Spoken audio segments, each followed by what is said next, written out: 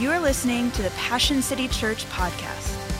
To learn more about Passion City Church, including our gathering times in Atlanta and Washington, D.C., visit us online at passioncitychurch.com. Today's talk comes from Grant Partrick. Well, in 2018, my wife and I were getting ready to have our first child, a little baby girl. I say that, maybe I should say it more delicately. My wife was getting ready to have our first child.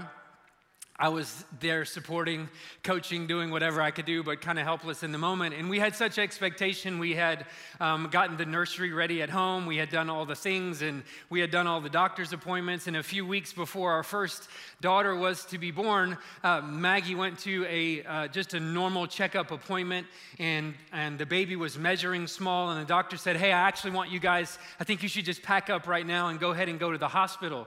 And so that's not the news you want. You're kind of like, that doesn't seem normal. So I'm at work, we go meet up, we pack our bags, we go to the hospital, and we're there, and then we begin to wait. And they hook Maggie up to all these things, and we're waiting, and we're waiting, and we're waiting, and we're waiting, and we're waiting, and we're waiting. We were at Northside Hospital, so many men are still suffering from the back complications of the bench that they give us at Northside Hospital. I kind of make my home on that bench as comfortable as possible. It's designed for people who are 5'5" or smaller. So it wasn't very convenient for me, but hey, it wasn't about me. I wasn't the one about to have a baby. So we're there, and the first day goes by, nothing happens, we're just waiting. The second day goes by, nothing happens, we're just waiting. And on the second night, they've got these things hooked up around Maggie that's keeping the baby's heart rate. And all of a sudden, a nurse comes in, and she comes over to check them, and she says, "Hey, I was sitting at my station out there, and I just realized that we missed the heartbeat for a minute, so just want to correct these things, make sure they're okay." And we're like, in that moment, we're like, "Okay, is everything okay?" And so she leaves, everything's fine. Well, the next day, we're just sitting in there, talking about how excited we are to meet this little girl. And all of a sudden, the door opens to our hospital room. And it's not one nurse coming in, it's 5. And then there's 7. And then there's 10. And they're not coming in going, "How's your morning going?" They're coming in with a mission. And they come into our room, and I'm not kidding you, I'm standing by the hospital bed, just having a normal conversation, and all of a sudden they come bustling through the door. They push me back. These women, these 5'3" women are strong, and I get pushed back, and all of a sudden all these people are crowded around the hospital bed, and I'm going, "What's happening? Nobody's telling us anything." And all we know is they're trying to find the baby's heart rate again. And all of a sudden there's one doctor who's standing by the door, and her job is to kind of find other doctors out there. "Hey, is there a doctor? We need a doctor in here." And I'm just standing kind of pressed up against the wall and going, I in this moment, I don't know how to help. I don't know what to do. I don't know how to help. None of my education has trained me for this. I don't have any skill for this. I'm just pushed back against the wall, watching my wife and 15 people around her, and hearing another lady over in the doorway going, "We need a doctor in here." And I remember that moment so vividly, and thinking to myself, there is nothing in this moment that I can do to help.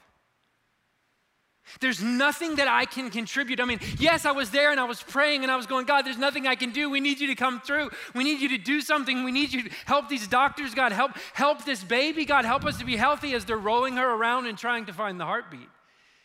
And it probably was a minute, but it felt like about 15 hours. I stood there with my back pressed up against the wall watching this take place.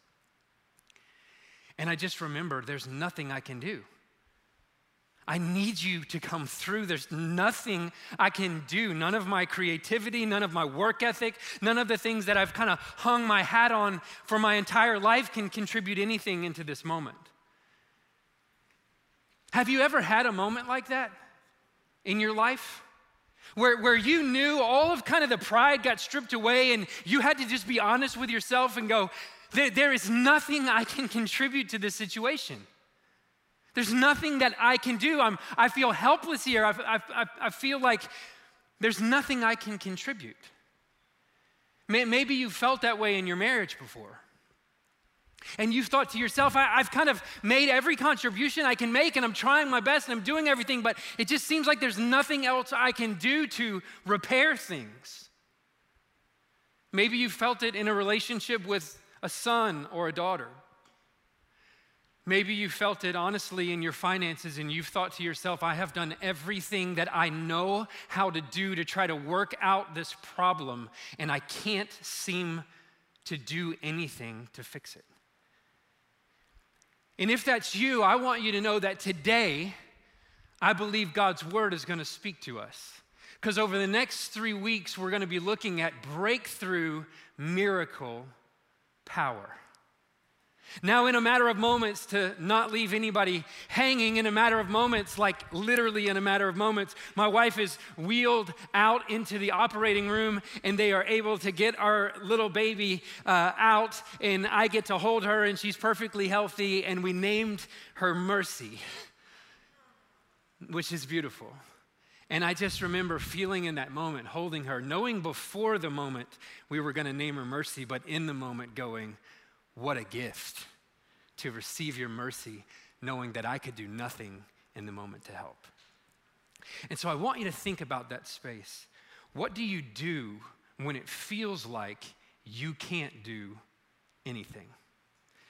Now, I want us to open, if you have your copy of Scripture, to Mark's Gospel, chapter 10, and we're going to look at a man who knew what it was like to be in that place of desperation, that place of, I'm very willing to admit that all of my might and intellect and talent and skill can't get me out of where I am. And we're going to spend our entire morning this morning in 7 verses found in Mark chapter 10, beginning in verse 46. I'll read them for us. Then they came to Jericho. As Jesus and his disciples, together with a large crowd, were leaving the city, a blind man, Bartimaeus, which means son of Timaeus, was sitting by the roadside begging. When he heard that it was Jesus of Nazareth, he began to shout, Jesus, son of David, have mercy on me. And many rebuked him and told him to be quiet. But he shouted all the more, Son of David, have mercy on me. Jesus stopped and said, call him. So they called to the blind man, cheer up, on your feet. He, Jesus, is calling you. Throwing his cloak aside, he jumped to his feet and came to Jesus. And Jesus asks, what do you want me to do for you? And the blind man said, Rabbi, I want to see. Go, Jesus said, your faith has healed you. Immediately he received his sight and followed Jesus along the road. Amen. Does that still amaze you? I hope that we haven't read the Bible long enough to not read these things and go, whoa, that's incredible, the power of God on display, the power of Jesus on display here. And so just before we get in, I want to put a precursor on where we're going today. I'm not going to give you a breakthrough, a formula for your breakthrough. So this isn't going to be today a 3-step plan for you to get breakthrough in your life. Why? Because I don't believe Jesus works like that. I studied all leading up to this message, all the 35 plus miracles of Jesus, and I'm going, man, what were the common threads in these? What do I see in all of them? What was constantly at display in all of them? And what I realize is God does what God wants to do because God is God. He gets to decide who he heals. He gets to decide what request he says yes to. He gets to decide what request he says no to. And so I want to just from the get-go tell you, I'm not going to give you a formula today for your breakthrough. Because Jesus isn't a process to be memorized. He is a person to be known. And so we got to get that right. So what is the goal today? The goal today is to look at this story and to pull it apart and put it back together and try to look at it from every angle and go, what from this story can we learn that will position ourselves and fertilize the ground that we're standing on so that we might make ourselves in a good position to receive breakthrough from God? That's what we're going to look at in this story. Now, just before we get into three big points today, I want you to see something that I find fascinating about this text. It says in the first couple of verses that when he heard, so you got this blind man, right? He's on the side of the road. All he has with him is his cloak, and he would probably be sitting on it, or it would have pockets, and that's what he's, begging from people and stuffing his pockets with these things. And there's no telling how long this man's been on the road.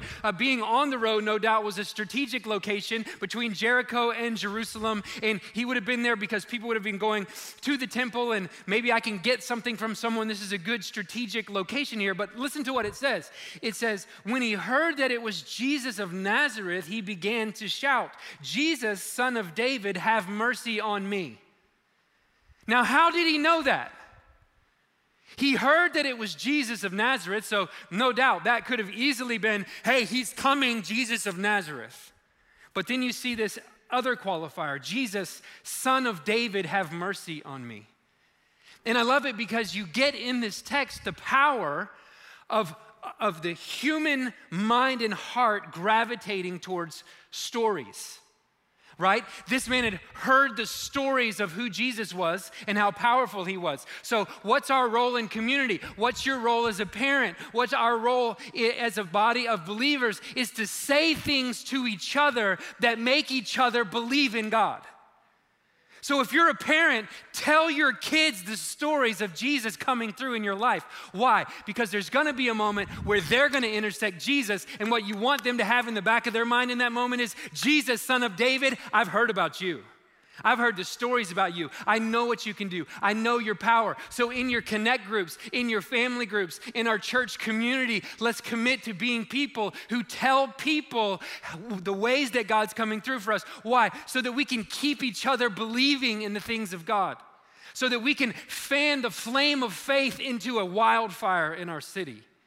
We say them in our team meetings, and on our staff team, Pastor Louis calls them Jesus stories, and we never have a team meeting where we don't share Jesus stories. Why? Because there's something powerful when you hear about Jesus coming through for them. It makes you believe, man, if you came through for them, maybe you could come through for me. So let's be people who are committed to doing that. Now, three big takeaways. If you're taking notes, write this first one down. How do we fertilize the soil? How do we position ourselves so that we can be on right ground for a breakthrough? Number one, we must have a humble awareness of our need. A humble awareness of our need. You have to come to a place where you realize there is no other way unless it's you, Jesus.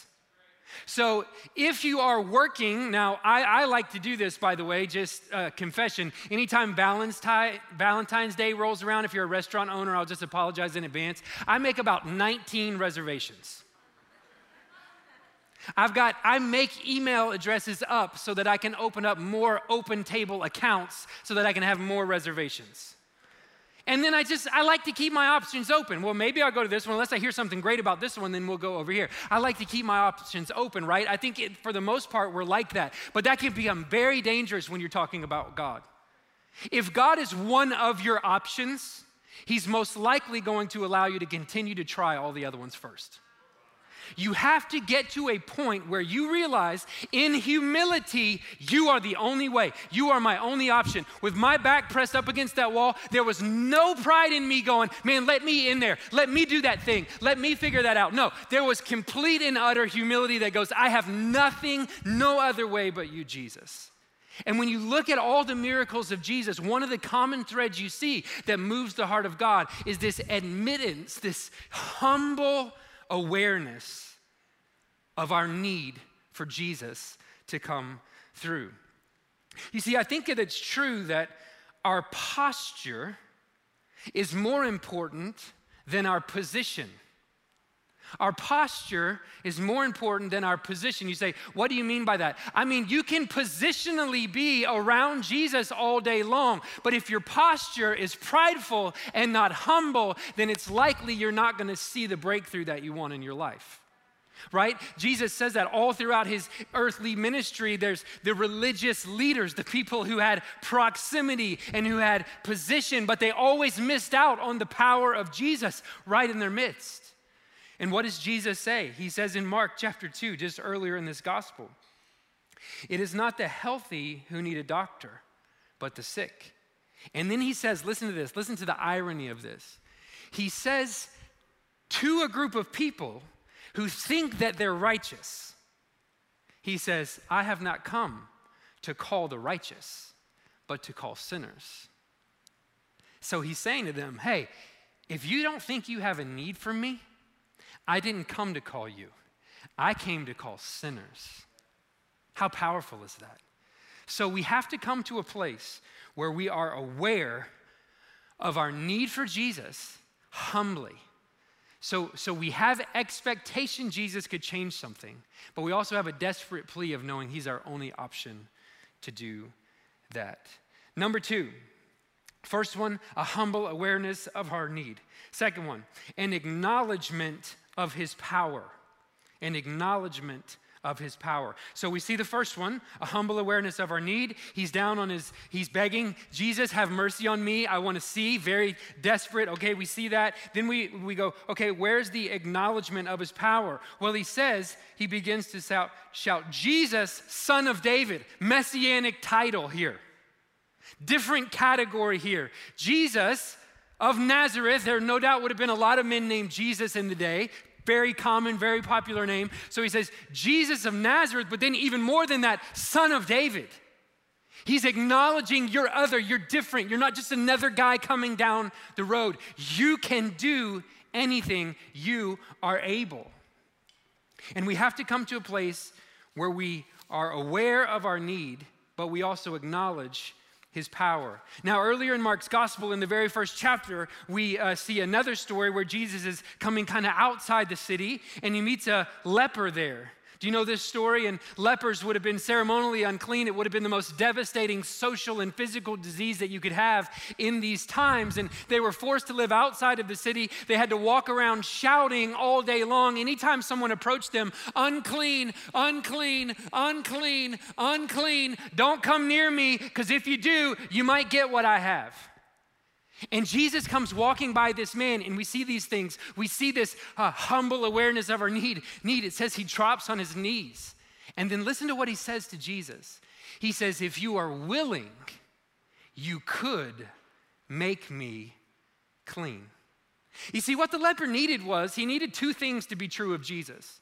He needed Jesus to be willing, and he needed Jesus to be able. Because just to have one without the other didn't really help his physical ailment, right? In the hospital room, I was willing to help. I just wasn't able, right?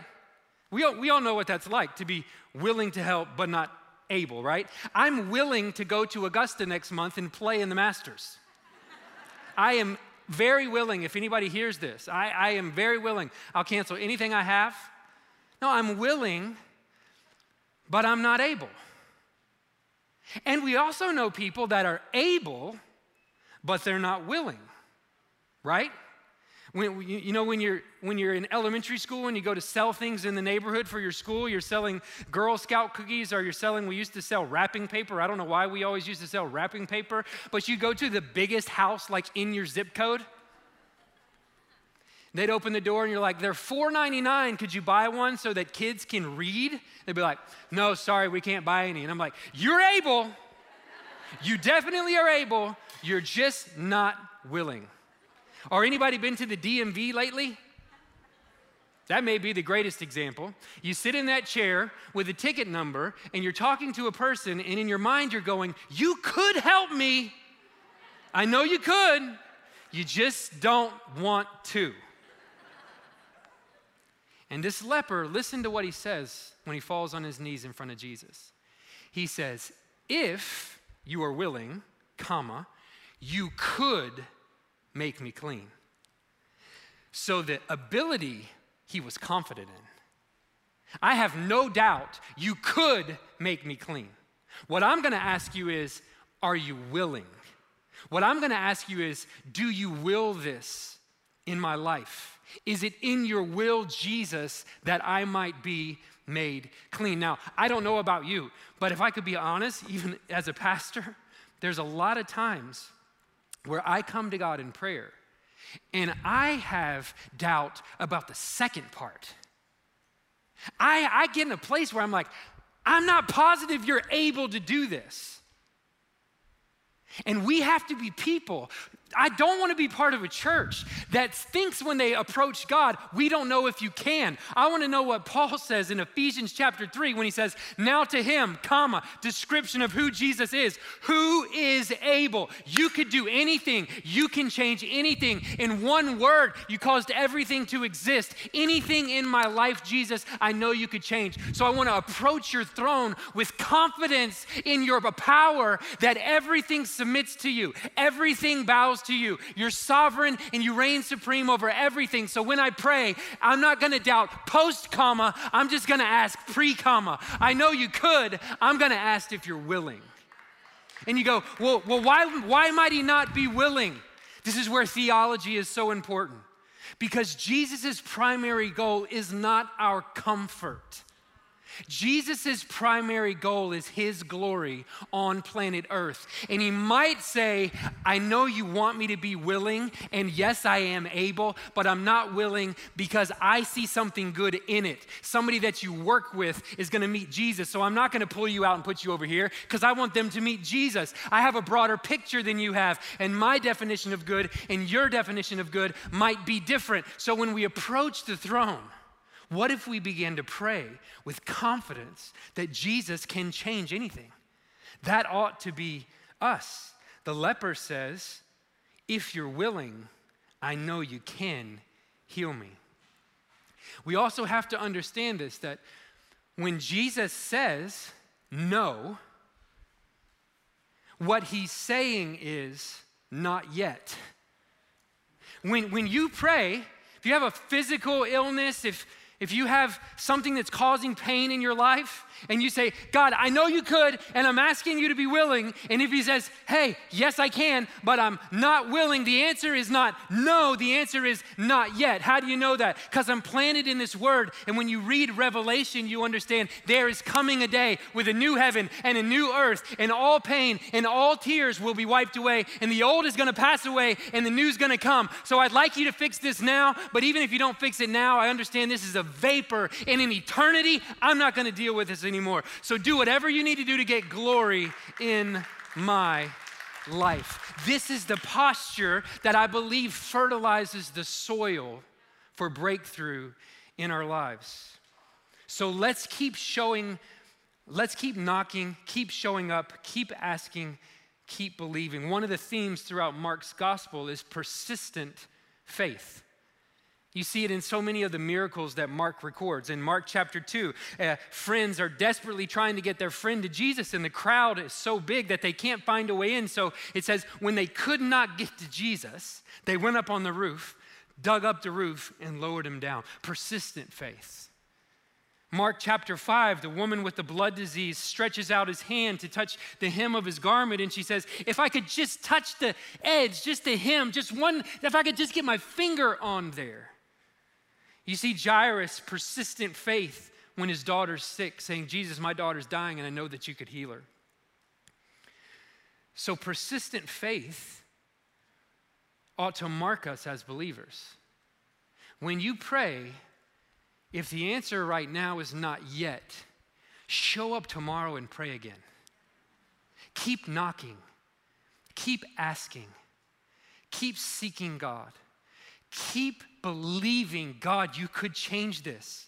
And so I'm going to show up again today and ask you to. Will you repair my marriage, God? I need a breakthrough in my marriage. I know that you can put it back together. I know that you have the power to do that, but I'm asking you, God, are you willing? Can you please come? I'm going to ask you again today, and I'm going to ask you again tomorrow, and I'm going to ask you again the next day. We have to be people of persistent faith. I'm convinced that for many of us, we take no way too easy. We take one no on one day and we never ask again. And when you read the story of Scripture, you do not see that kind of faith on display in the New Testament. You see the kind of faith that goes, no today? Okay, great. I'll be back tomorrow, and I'm going to believe tomorrow that you still could heal it. And you say no tomorrow, I'm going to be back the next day. And even if you don't heal it, I'm not going to abandon you and go a different direction. I'm still going to believe that you're God. My willingness to follow you is not dependent on your willingness to heal what I need healed, but I'm going to keep showing up believing that you can. We have to be people of persistent faith. So you go, well, what happens if I doubt that he can? Here's what I want you to know. Do you wrestle with doubt? Anybody in this room? Anybody at 515? You ever have a moment where you think, I don't know that God can do that? Good, it means you're human. If you don't have any doubt in your life, then maybe we need to go back to thou shalt not lie. We all have doubt in our lives because we're human. God isn't like us. He's not a little bit better than us. He's different than us. And his ways are unsearchable. His thoughts are higher than our thoughts. His ways are higher than our ways. So there's going to be times when you doubt. But listen to what this example in Mark chapter 9 says. There's a father whose boy is sick. And he says, if you can, Jesus, you can heal him. And Jesus says, if I can do anything for those who believe. And the father says back to him, I do believe, but help me in my unbelief. And the enemy has used unbelief to drive us away from the throne of God. And I believe it's meant to drive it to us. And it's meant to put us back on our knees and repeat these same steps. I have a humble awareness that my doubt is taking over my life. But I'm going to acknowledge your power and ask for you to reorient that. And this little man's boy was healed. Because he didn't have any doubt? No, because he brought his doubt to Jesus. And he said, help me overcome this. Don't let me sit on the sidelines my whole life because I feel guilty that I have doubt. Let it fuel me back to you again. That's what we need to be like. Persistent faith. You know, when this blind man, Bartimaeus, when Jesus is coming by, he speaks up and he shouts. And what does everybody else do? They say, hey, you back there, shut up. You're not important enough. There's a lot of things he's got to do here. He's definitely not going to tend to you. He's not going to listen to you, so just pipe down back there, beggar. Be careful who you allow to shape your view of what's important to God. Be careful who you allow to tell you what you can and can't talk to God about. God cares about what you care about. Why? Because God cares about you. I care about what my 2.5-year-old daughter cares about. I care about all the shows. I care about how the tea party needs to be set up. I'm 6'2". I sit at a chair this high. Why? Because I love this little girl. She's my child, and I care about what she cares about. So these people are saying, hey, he doesn't have time to deal with someone like you. And Jesus says, that guy back there, go call him. And he makes the people, which is fascinating, he makes the people that were saying, shut up, stop talking, this is not your moment. And then they go back to Jesus and Jesus goes, go get him. They go, yeah, okay, great. I'll go right back to get him. Same guys. Is that not amazing? Persistent faith. If you stop praying, start again. If you believe they can't change, start again. If you think your relationship's never going to be repaired because you prayed for 1.5 years and it didn't get repaired, pray another 1.5 years and believe that Jesus can do what he said he would do. And then lastly, and maybe most importantly, what we see is this. We have to have a greater commitment to God getting glory from our lives than to us getting breakthrough in our lives. We have to be more committed to God getting glory from our lives than we are to us getting breakthrough in our lives. We will not withhold worship from God while we await breakthrough from God. My worship has nothing to do with you answering this request. My worship has nothing to do with what you can do. My worship has to do with who you are. You are God alone. There is no one like you, Jesus. So I will worship whether you say yes to me or whether you say no to me. If you say no to me, I'm still going to say yes to you. We have to have that kind of a heart posture. You go, where do you see that in this text? Right here. The blind, what do you want me to do for you? Jesus asked him. Same exact question he asked James and John in the passage before. Interestingly enough, they wanted to be powerful and to have important seats, and they didn't get their request answered. But this man says, Rabboni. Now, there's a difference here. Some translations just translate it rabbi, and that's not bad, but the real word here is Rabboni. It's more. It's rabbi on steroids. It's a strengthened form of rabbi. Rabbi can mean teacher, Rabboni, master, Lord, teacher. So before he asks him the question, I want to see, what does he say? Master, Lord. Isn't that amazing? That has to be us. The blind man said, Rabboni, I want to see. Go, said Jesus, your faith has made you well.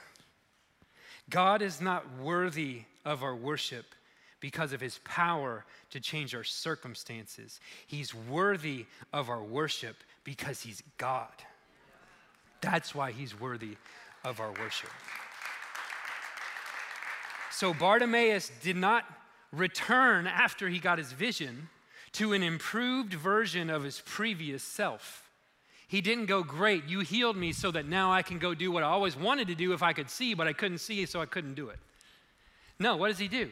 It says, your faith has healed you. Immediately he received his sight, and what did he do? He followed Jesus along the road. He was more committed to God getting glory from his life than to him getting a physical breakthrough in his life.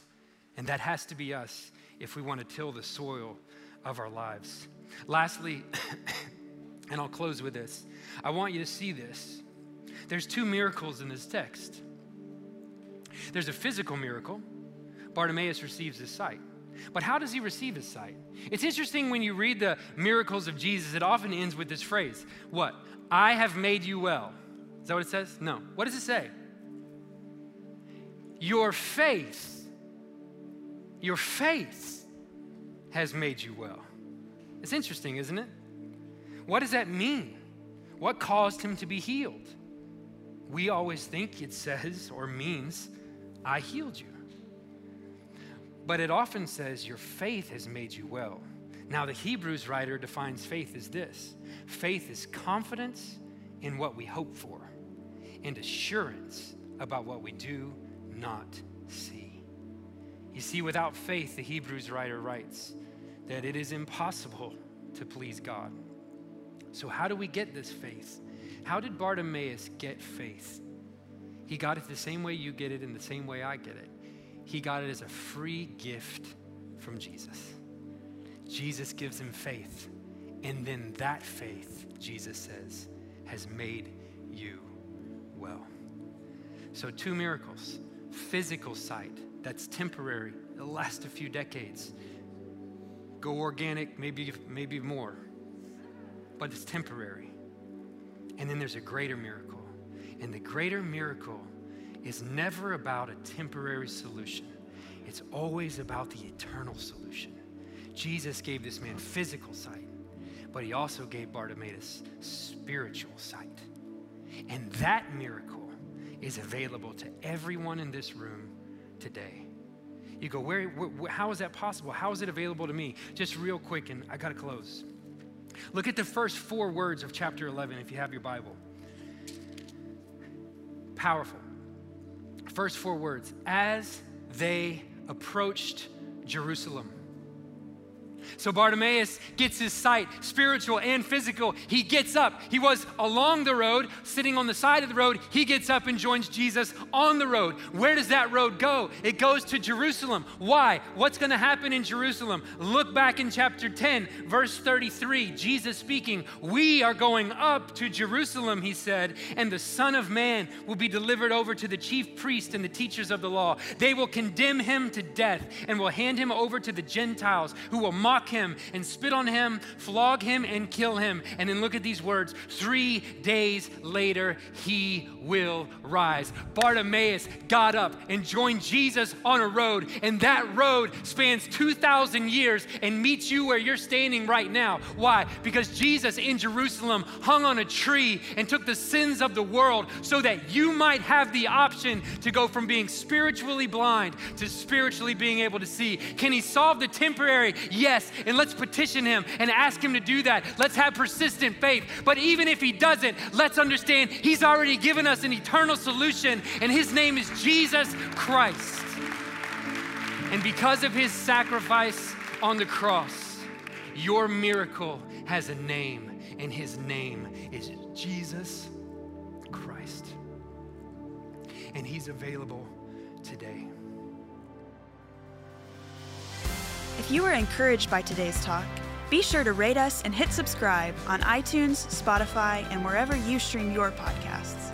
To experience other talks, videos, and live gatherings, visit us online at PassionCityChurch.com or download the Passion Movement app. And again, thanks for listening to the Passion City Church podcast.